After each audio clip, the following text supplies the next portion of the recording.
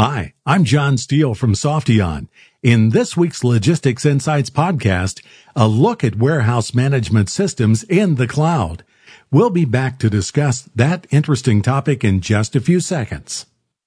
This podcast is brought to you by Softion, providing innovative solutions for warehouse management, warehouse execution, and distributed order management. Softion, delivering supply chain success every time.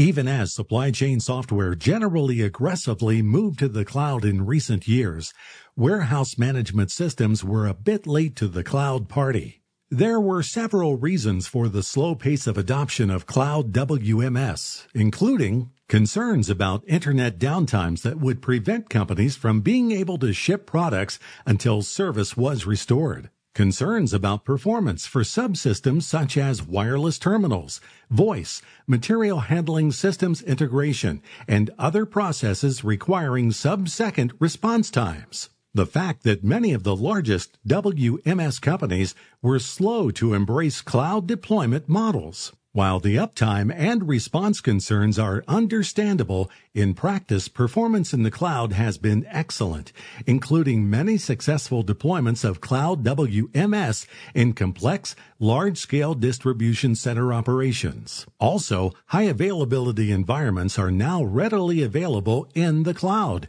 critical in warehouse management system deployments in which not shipping generally means no invoicing.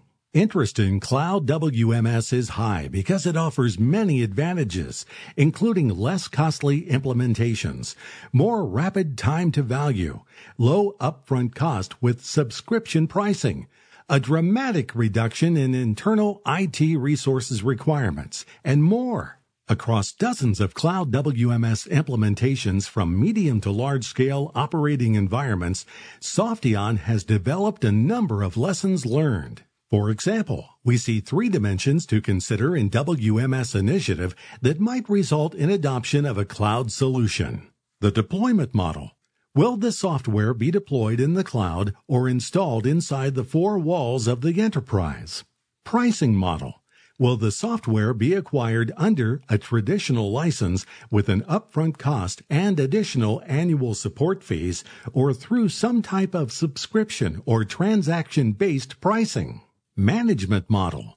Will the acquiring company manage the WMS it has deployed, or will the software vendor do this work under what is generally called managed services? Another lesson learned. Concerns about response times for RF, materials handling systems, and more are very overblown, at least with a system architected to maximize cloud performance, and we have seen almost no issues. That said, simulation prior to go live is recommended to achieve performance certainty. Softion, a provider of WMS solutions, details all this and more in a new white paper we are confident potential WMS adopters will find valuable.